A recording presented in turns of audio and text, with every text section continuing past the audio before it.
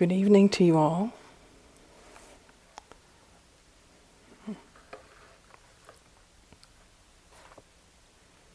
You're seeing me again, which means that a week has passed, just about. So at this point you've gotten almost all the voices in the teaching team in the conversation in these talks, with one yet to go.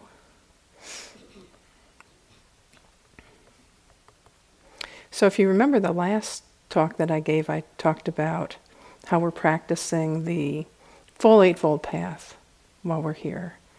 Even though if you look at the schedule, you'll see walking and sitting. And that's a key part of it, but that we practice in a context, and the context is the Eightfold Path. And I talked about how various practices that we do here relate to the path. And tonight is another practice talk, and I want to take up a particular theme, which is how you can extend your practice hours without staying up later. Does that sound good? So, most of the time when we think about being on retreat, we really focus in on the sitting periods. Don't you think that mentally most of the time you give a kind of pride of place to sitting meditation, especially sitting meditation in the hall, like that's the real deal, and then, there's other stuff, but, it really is sitting in the hall, that's it. When you think of a picture of a meditator, you probably imagine somebody sitting on the floor on a zafu and zabuton, perhaps sitting in full lotus and with their eyes closed and, holding the posture, and that's it. That's a meditator. If you saw a drawing like that, you'd say, well, yeah, that's a meditator. That's somebody doing the practice. And we've certainly given you a number of instructions, with some more to come, that largely address how to practice with your eyes closed in a stationary position. And there are important reasons to progress in this kind of way, to really emphasize giving instructions related to the sitting practice, because it helps frame the whole activity.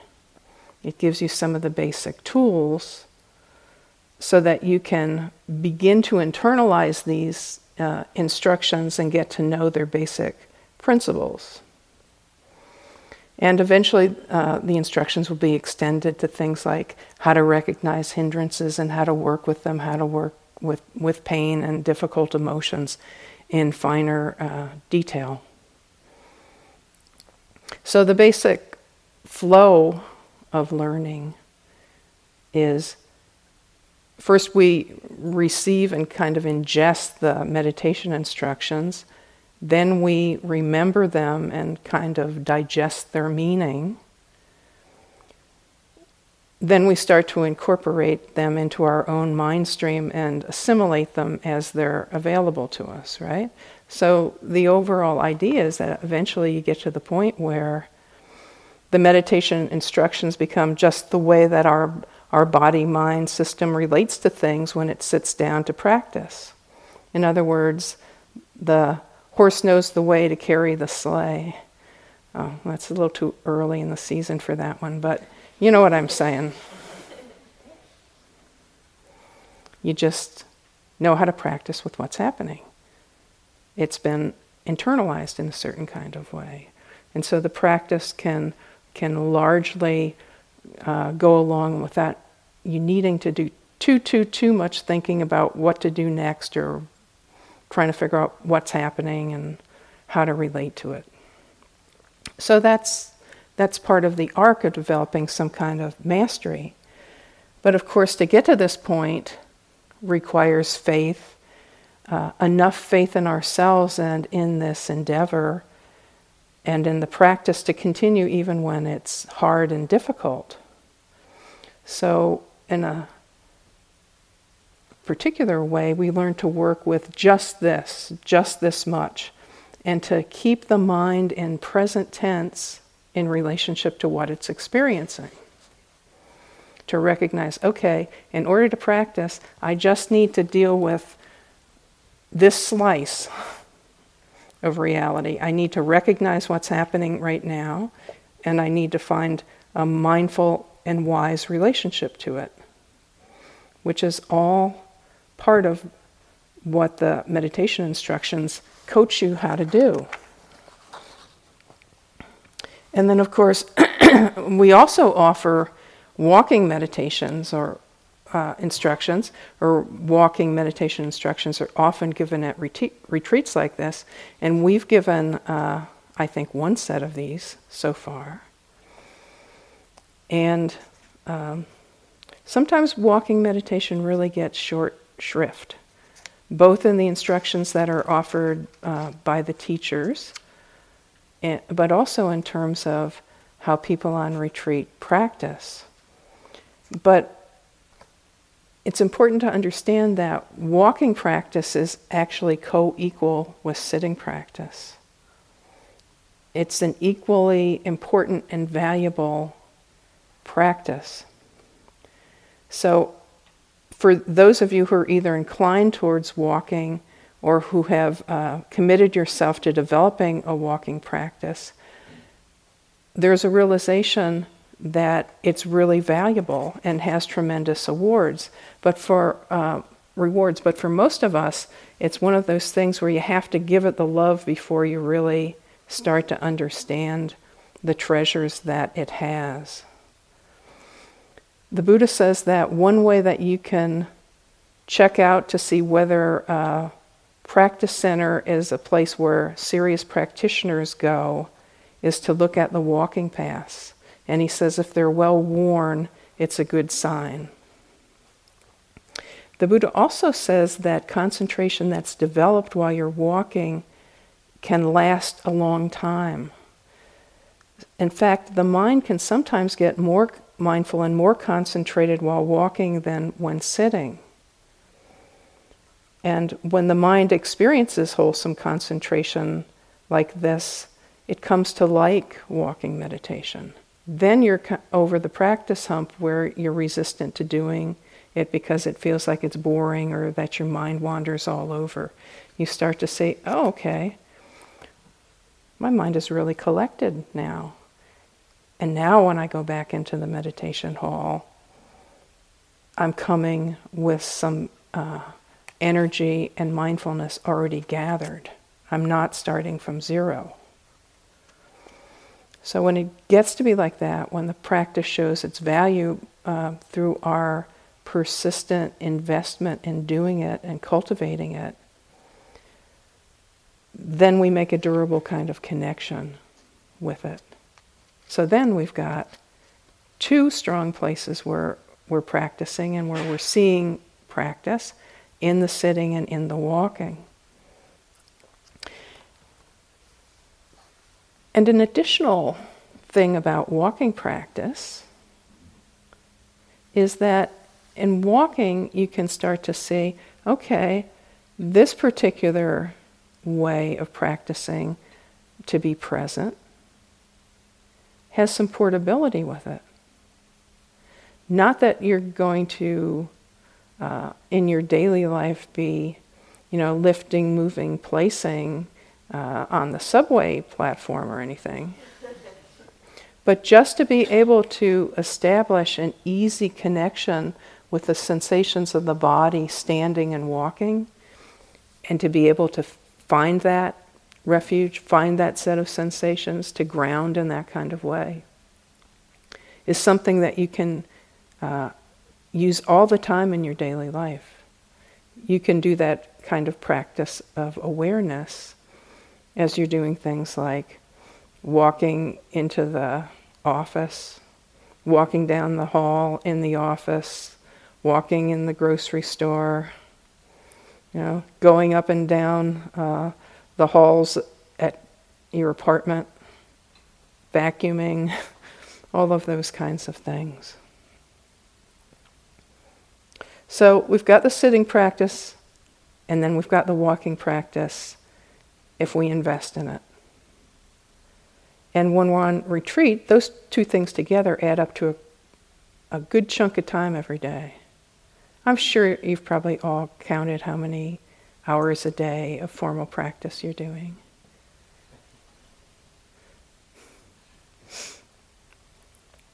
So, considerable amount of time during the day is devoted to formal practice, but then the question comes, well, that's not all the hours of the day, right? So even when you deduct sleeping time, say you're getting 8 solid.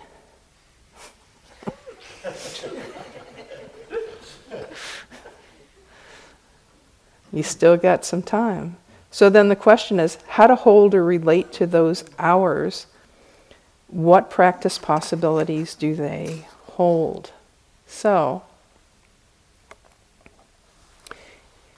if that question that I just posed to you about what to do in your free time freaks you out or makes you feel resistant, then notice that, right? It's like, oh my God, we're starting early in the morning and then we're going till after 9 o'clock at night and we're not talking and we're not, it's like, and now they're saying, oh, and that's not enough. You have to do more. You have to do more. I don't want to do more. I want to do less. But there are important Dharma secrets about what kind of approach works in making practice easier that are going to be unveiled in the course of this particular discourse. So, here are things that people sometimes do when there are gaps in formal practice time. So, one reaction to this is to think of it as like, this is time off, this is like vacation. Okay, this is like whoopee, whoopee, it's like, free time, let the fantasies rip and, kind of let the mind wander to its common destinations, right? Let it have a holiday. Okay. Sometimes people take this particular period of time and practice to voids as an opportunity to rebalance energy or effort. Like some people might decide, okay, I'm really feeling kind of burned out and I'm actually am tired. I'm going to take a nap to replenish energy. Or maybe some people say, well, I've got too much energy, maybe I should take a run or do something to burn off some of that. Now, those of you who are falling asleep are going, too much energy? Take a run? What are they talking about? It's like, I'm barely dragging myself to, 9 o'clock. Some people think of these periods in the schedule as a kind of self-care window. You could take a shower, you could do some yoga, you could rearrange your socks. Orderly things, that give you a little sense of control in your environment.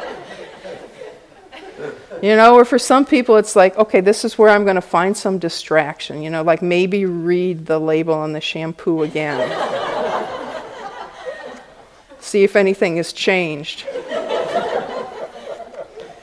And for some people it's really a space out completely hindrance invitation window. Just like everything go, meaning let mindfulness dissolve. So let's take a look at using this time in a useful and productive manner to actually support and extend practice into the off hours without turning everything into a kind of unpleasant and unfruitful over-efforting. Because there is such a thing as over-efforting. Right? Wise effort, what wise effort is, really depends on the totality of the circumstances. And there are ways that we can drive ourselves or demand things of ourselves that are actually depleting and that tighten the body-mind system and lead to more hindrances and a collapse of mindfulness. So discernment is always important in these kinds of conversations. But if there is a way that we can do this, that we can learn to sustain mindfulness in these other periods, it's a really good idea. And it's a really good idea for a number of reasons. First reason why continuity of practice, which is really what we're talking about here, is important, has to do with mindfulness and how it can support future moments of mindfulness. So the understanding is that a cause and condition for the arising of mindfulness in the future is mindfulness being established in the present. So one moment of mindfulness conditions the arising of another moment of mindfulness. Thus, it's easier to keep mindfulness going than it is to restart it after it's passed away. So, to consider some of the problems that arise with the collapse of mindfulness, when mindfulness does go away, of course, the door to conditioned delusion opens and then hindrances arise. So when there's a mindfulness vacuum, unwholesome states can enter easily. So if one has the habit of just like letting it all go completely, that's an invitation to hindrances to come and fill the place of mindfulness. And then when mindfulness is absent or weak, we don't actually notice the presence of the hindrances, and they proliferate and get stronger. And of course, strong hindrances, once they're there, make it more difficult to reestablish mindfulness, let alone concentration, because you have to first summon the energy and the will and the technique to recognize what you've got on your hands and to begin to apply some kind of effective remedy, or to undertake a investigation of the state directly. But when mindfulness is weak, it's hard to do that. So once you've made the effort to establish mindfulness, it's wise and it's functional to keep the thread going no matter what you're doing. So if I was to say, well, what the most difficult way to practice is, I would say it's with stop and go practice. That's doing it the hardest way. You know, where you save it all up for the med hall, and then you come in and you make, a really mighty effort, and you bear down, and get the mind and try to glue it to the breath, and it's like, and then when that's over, you're so burned out by the effort, it's like, oh my God, I gotta relax, and then you let it go completely. So there would be intense effort, probably a certain kind of over-efforting, and then after that, compensatory relaxation in order to address the tension that's just been accumulated. So there's actually more effort and energy required for less outcome than just chugging away and keeping the thread going to maintain mindfulness. So let's take a look at how you could keep practice going during the interim times here. And where you focus your attention in the off hours, or how you sustain mindfulness in the off hours, is really your creative choice to be made individually. But the basic consideration should be keeping mindfulness going in a way that supports balance of mind and adds to whole system energy and willingness to practice. So, let's look at some of the opportunities for you.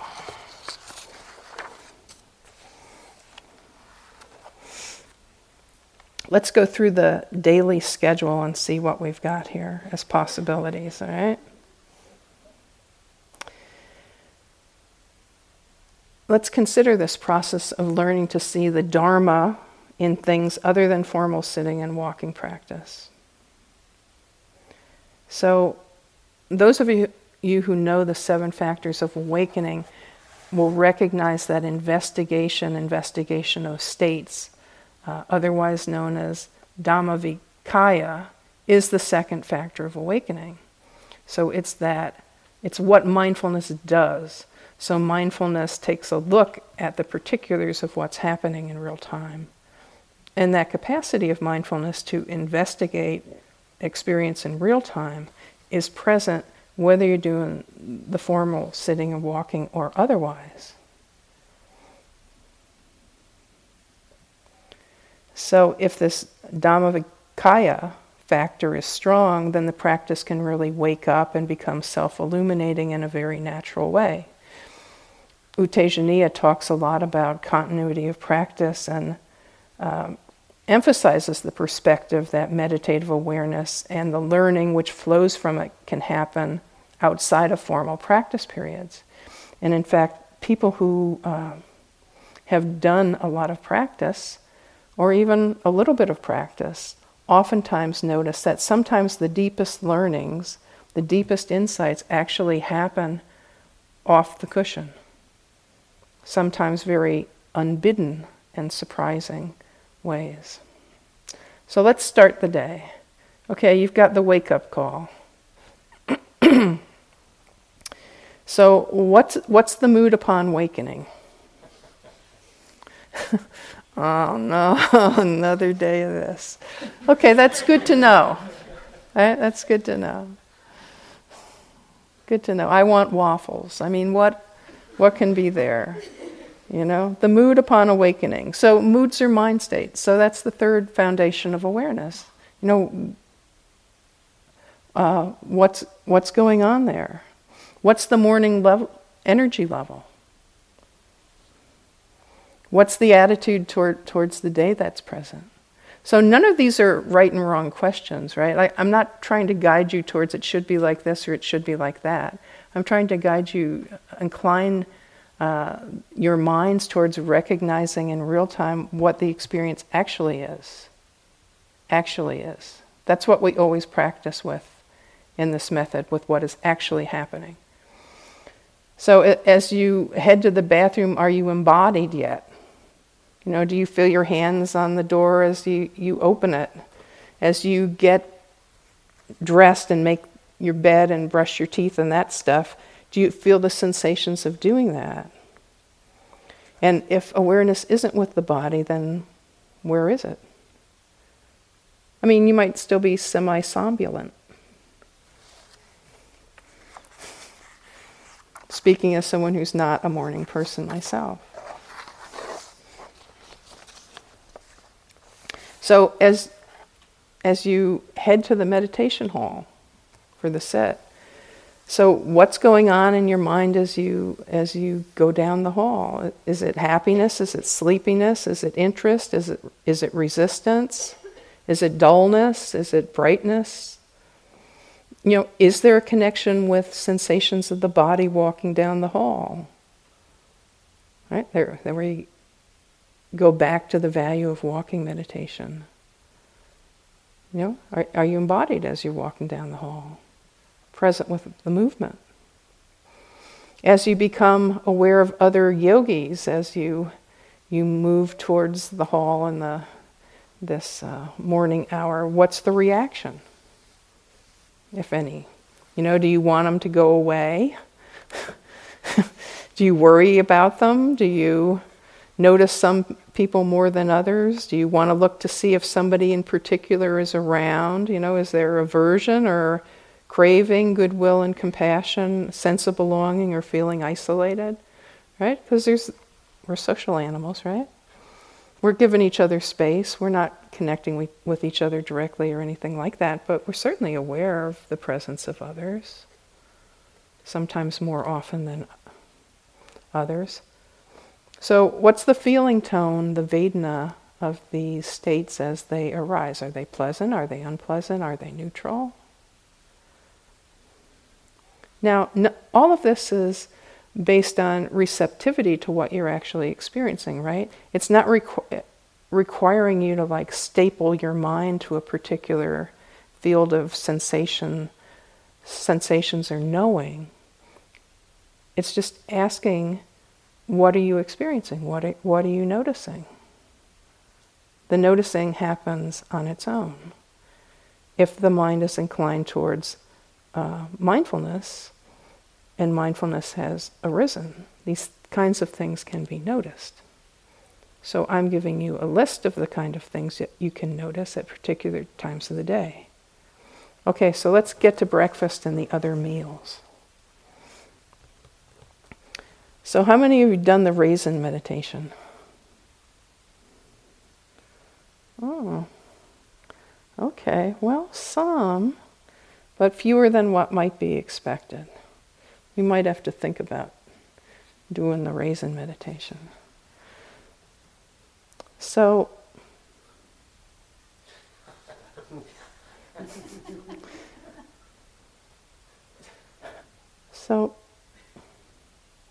even before you get to the eating part of meals, there's a bunch of stuff happening. There's plenty to know mindfully. So you've got the process of standing and waiting to go through the line, right? The exercise of standing posture. So you're standing there and waiting for the meal to start. You may have sensations of hunger in the body. You may have the desire to eat or not to eat, which is a mind state. You might be wanting or not wanting what's being offered. So there may be preferences for certain things which may or may not be available, and they may be craving kind of preferences, or they could be just like preferences, like, I want an apple, I don't want a banana, or it's just, no big charge to it. It's just, this one feels like it would be better. Okay, the Buddha talks about there being 6 sense doors. Seeing, hearing, tasting, touching, smelling, and then the mind door.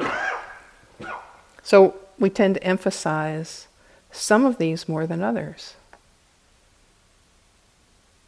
Now, in the sitting meditation instructions, there's a lot of instruction on first foundation of mindfulness of sensations of the body in particular. And that yet, if you look at the other sense doors, how often do we practice with smell? Yet this is a very primal sense and is very connected with emotion, actually. Has anybody had the experience of being aware that they're smelling thus far? Mindful smelling? Few people? What is it exactly to smell? And then there's the whole set of sensations involved in seeing food, right? Seeing, putting food on plates, picking up silverware, walking through the line and all that kind of thing. And then the whole back to high school experience of where to sit. Should I sit here? Should I sit there? But I sat there, but then I thought she didn't like me, so maybe I should sit there. But if I sit there, he's too cute. I'm going to be, distracted. It's like, okay, just find a table and just sit down. Okay. And then, the sense of taste, which is also one of the sense doors less practiced with, right? Eating is instinctual. It can be a source of great pleasure or great complication for us. But we hardly ever actually bring mindfulness to the process of, opening the jaws and, putting stuff in there and chewing it and tasting it and moving it around and then swallowing it. But it's major activity. And it's a place where it's actually quite hard to sustain mindfulness for most of us, at least initially. And then there's the whole process of waiting in line to scrape and wash dishes, and the patience and impatience of that, and the sensations of doing so. Ooh, that water is so disgusting. It's like they got to change the rinse buckets because there's lettuce floating around in there. How are you supposed to get the stuff off your plate if that? Okay, maybe this is just my mind. Okay.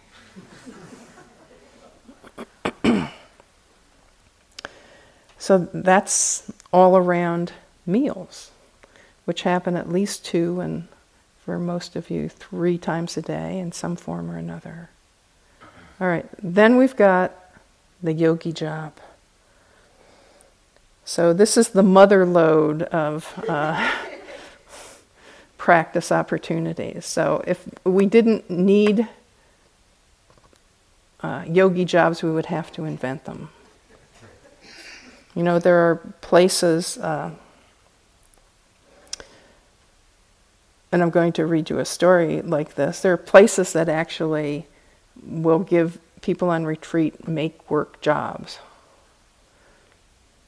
I remember going to a retreat center once where they said the previous retreat had as a requirement that the Roshi wanted the retreatants to actually sweep leaves. And the sisters that were running the retreat center said that this was a bit of a problem because they had just had the grounds completely cleaned up just recently. But nevertheless, they're out there with their brooms, sweeping along. So you may have heard of yogi jobs being referred to as work meditation. Work meditation. When I first heard that, I thought, gee, that sounds a little manipulative. Trying to get work out of it, get work out of us by calling it meditation. But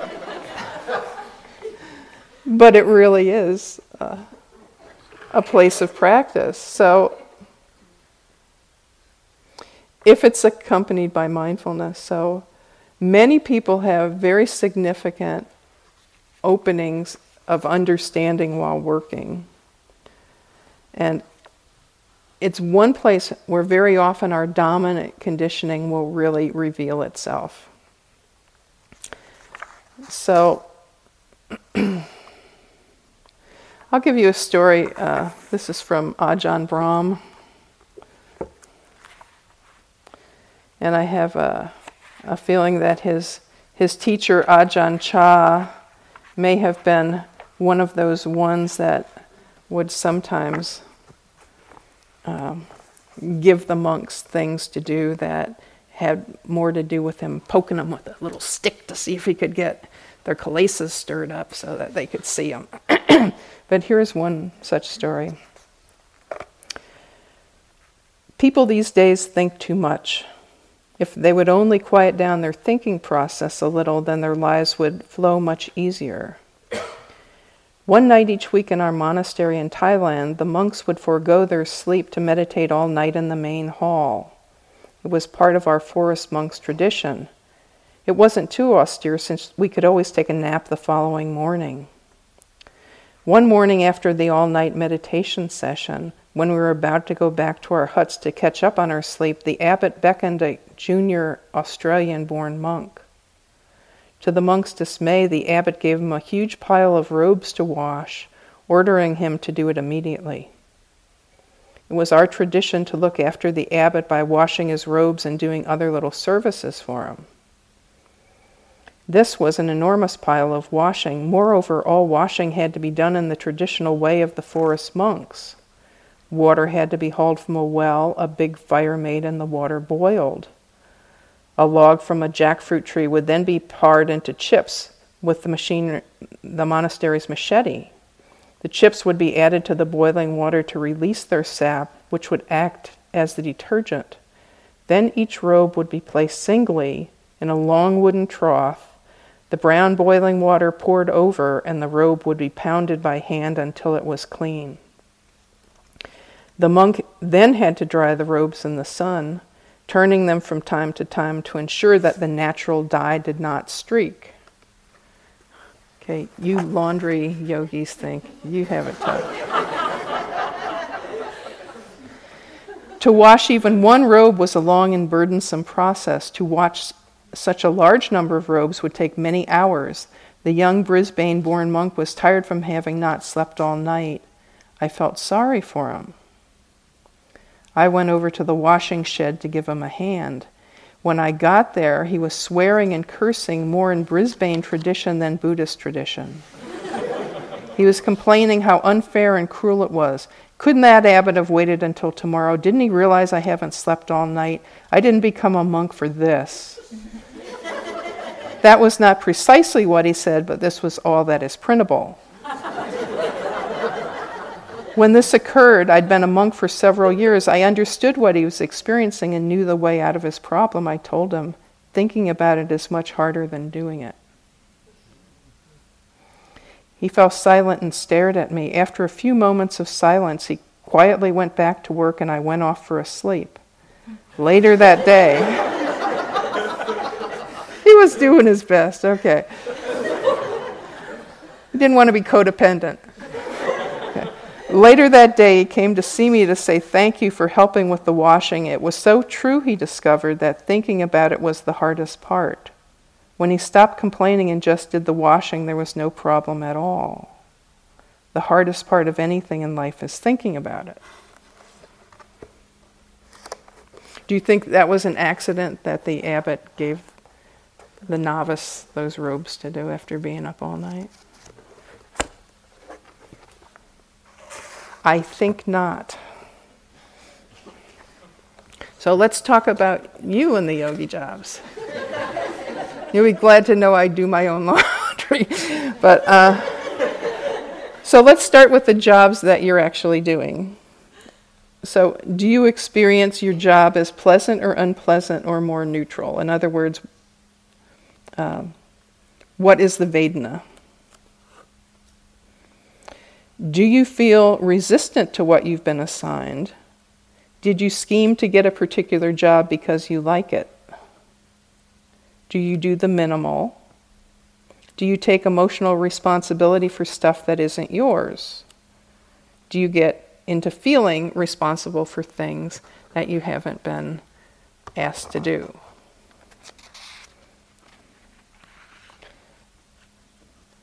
So what's the attitude of mind that's present there when you approach the job? Is the mind relaxed? Is it tense? Is it hurried? Is it inattentive? It could be all different kinds of things, different times, even in the same work period. Is it checked out? Is it perfectionistic? Do you have the view that this activity is outside of practice and you're getting it done because then you can go practice mindfulness?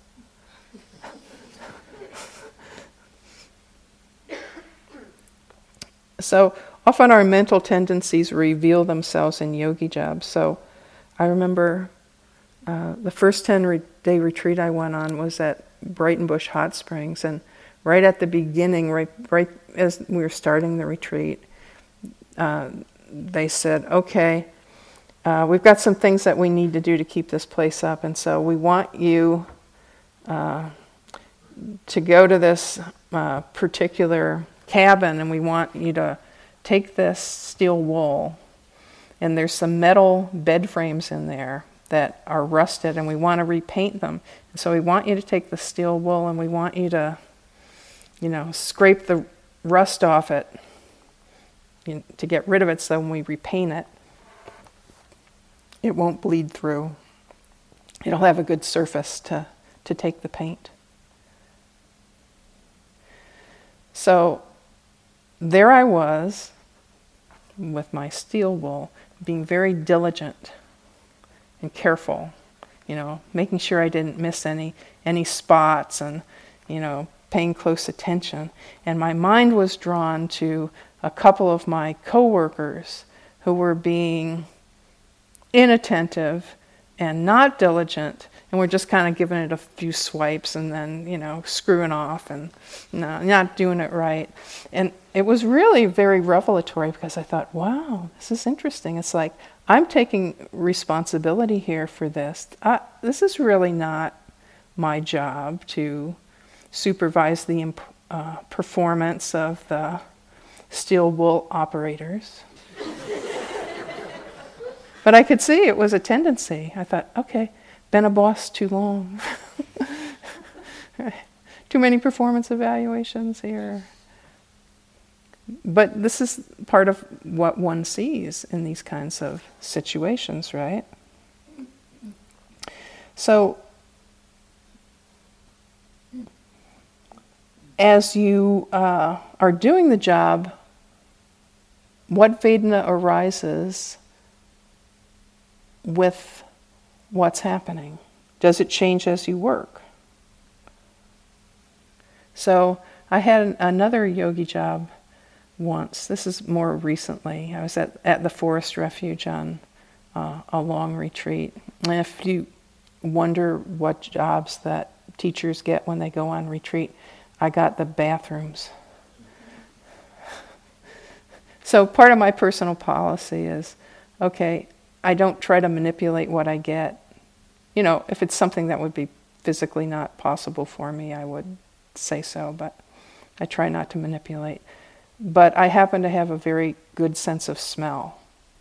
So this was rather challenging to me because my first reaction was, oh, the toilets, the bathrooms, the drains with the hair, ooh. It's like the Vedana of it, the thought of it was like, ooh.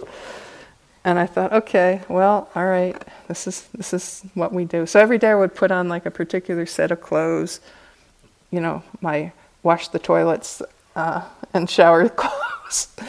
I had to explain to the monk there that the reason I might be just a tiny bit late sometimes for the first sitting was I had to go back to my room and kind of tidy up and put on something else.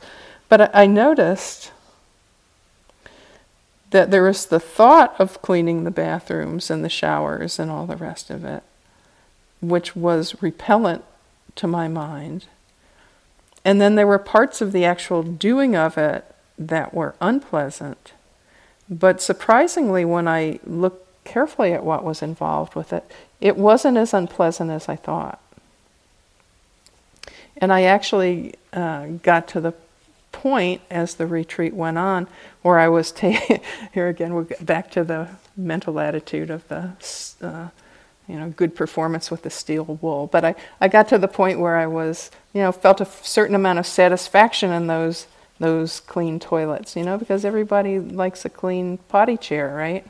The thought of people coming in and they open up the door, they're having a bad day, they open up the door and the bathroom is all pristine, just makes them feel kind of good, right? No messes on the seat, it's like clean. So it kind of flipped around into a little bodhisattva motivation, but it did take a while. So some happiness of the thought of people using the bathroom. So, you can look at the mind states that are present as you're working along there. Happiness, resentment, boredom, relief, metta, letting go, and all the feelings that might be there. Competition with coworkers. I had a Dharma teacher friend tell me once that he had a veggie chopping job, and he noticed at a certain point that he was feeling competitive with the other carrot choppers, because they were going faster than he was, and then he tried to go faster, and then he cut his finger. And then he decided, we need rules for how fast you can go, that you should only be issued like 6 carrots at a time, so people didn't feel like they had to hurry up, So papancha happens to us all. So I had another friend tell me who had a job sweeping and mopping floors, that it was very interesting for her when she realized that she would mop the floor and it would be clean, and then people would walk through the floor while it was still somewhat wet, and she would watch the feelings of anger arise in her mind at people walking on her clean floors with their dirty feet. It's like classic mother stuff. And feeling disregarded, and like her work didn't count, and all of this stuff. And she saw it clearly as a mind construction, right? Because in actuality, in this particular case, because of a structure of the circulation path in the buildings, you had to walk through that corridor to get to the med hall at a certain time. That people didn't really have that much of an option. But it's all very interesting, isn't it? So, yogi jobs, very important and interesting field of practice. So does your job have social dimensions? You know, what's arising in the presence of others? You know, is your mind projecting things onto other people, or... It's very interesting. Pot washers can get... I have a friend who actually likes to do pot washing. She says when she comes on a retreat, she always wants to be a pot washer, which is kind of an interesting thing, because a lot of people are like, pot washing? I don't like pot washing. Because it's kind of a hard job, and you got to work with other people, but she's very extroverted, and so it's kind of like, you know, you're not talking or anything, but you're kind of working together as a team and, you know, interacting with each other. This is as close to socializing as we get on this retreat, you know. And of course, there's always the arising of mana, or self-view, which is important to notice. Very fertile area of investigation. You know, this tendency to regard oneself as comparatively as better than, worse than, or the same as. It's very common and sometimes very painful.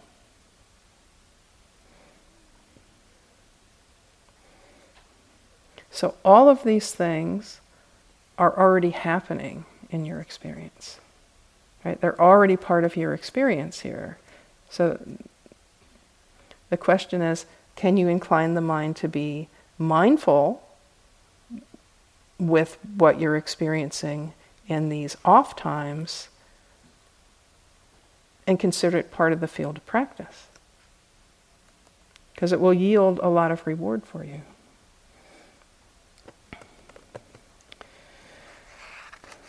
So you've got the midday break, you know.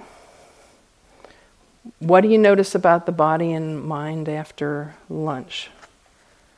What's present in the mind stream when you decide to rest or walk or go back to formal practice or take a shower or do other activities? So you would want to be looking at motivation and intention there. In different times, there might be different motivations and intentions, right? I want to take a walk to get some fresh air and to build some energy. I want to take care of myself by taking a nap. So just to notice these things, to have them part of the field of awareness. Questions around the retreat container and keeping the noble silence agreement. This is also a very interesting area. So, you know, we have the precepts and we have the agreements around things like cell phone use and the rest of that, and noble silence. So when you become aware of, for instance, wanting to act at variance with the retreat practice agreement, what is actually going on in the mind when you notice that? You know, when you feel like leaving a note for another yogi or playing around on the cell phone, etc. So what are the mind states that are there? Are they wholesome or not? Are there hindrances or body states that can be seen as part of this? You know, what are the thoughts that are there with the impulse? The desires that are there?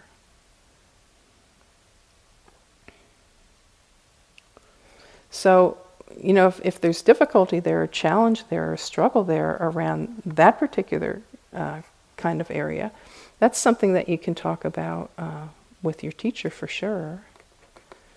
And see what you can do to bring as much mindfulness as you can to the arising of those wants or those impulses.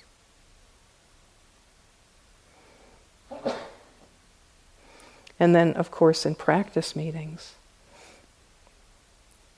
Okay, so you're sitting out there on the chair. I would sometimes have the image come up as I was sitting on the chair waiting for a practice meeting of being back in grade school, sitting on a chair, waiting to go to Mother Superior's office. Partly because I did spend some time sitting on a chair in the hall waiting to go to Mother Superior's office. But what is it for you when you're sitting there waiting to go in? What's resonant there in the body-mind? So is there nervousness? Is there excitement? At the chance of getting to talk to somebody, or maybe get some support for what's happening in your practice? Is there confusion? Is there anticipation? Resentment? Does this body-mind system feel like it needs to display something or prove something or look good, or does it feel like it needs to protect itself, or what does it feel like sitting outside waiting to go in? And I think it's a pretty rich time to look, is your mind like going over what you can say and wondering about what you should say, or worry about you not being able to describe what you want to say, or forgetting something, or so that's an off-time activity. But you can see it's very vibrant. It's alive. Mindfulness can be carried there. It's all part of it.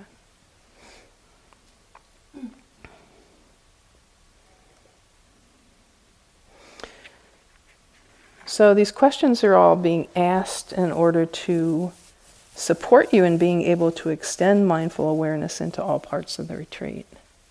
Thus to fulfill my pledge to help you find more practice time without staying up later. Because you're already having these experiences. This is already part of what is arising in the heart and mind. So can you take the mindfulness that you've generated in the sitting and walking practice, and without requiring a tight kind of attention, incline the mind to be present for what it's experiencing in the interim periods, thus avoiding the pitfall of stop and go practice. So this is all for you to experiment with as you see fit.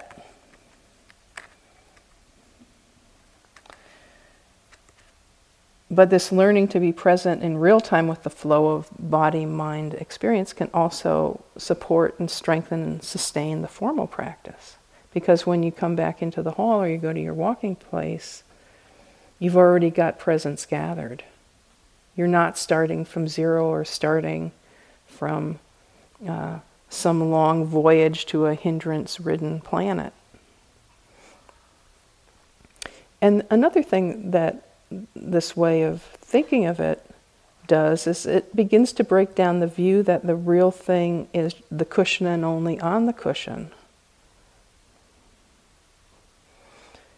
And this is a huge support in being able to extend both the practice into all aspects of life when you're on retreat, but also when you're not on retreat. As U Tejaniya says in Dharma Everywhere, welcoming each moment with awareness and wisdom. So if you can practice in this way, you're really going to accelerate your development and to gain the capacity to carry mindful awareness off the cushion in other environments. So it's a worthy endeavor, and you've got some good ground here because you're intensively cultivating mindfulness in the formal periods. So you have it gathered already. So then when you go to your next thing, if you incline the mind to bring it with you in this more open and investigative, relaxed form, you've got something going on.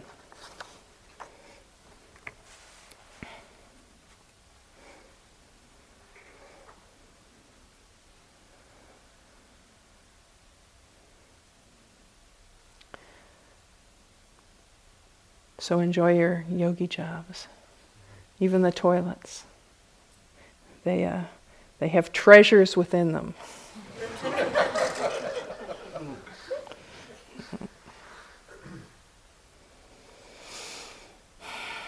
Just let the words settle.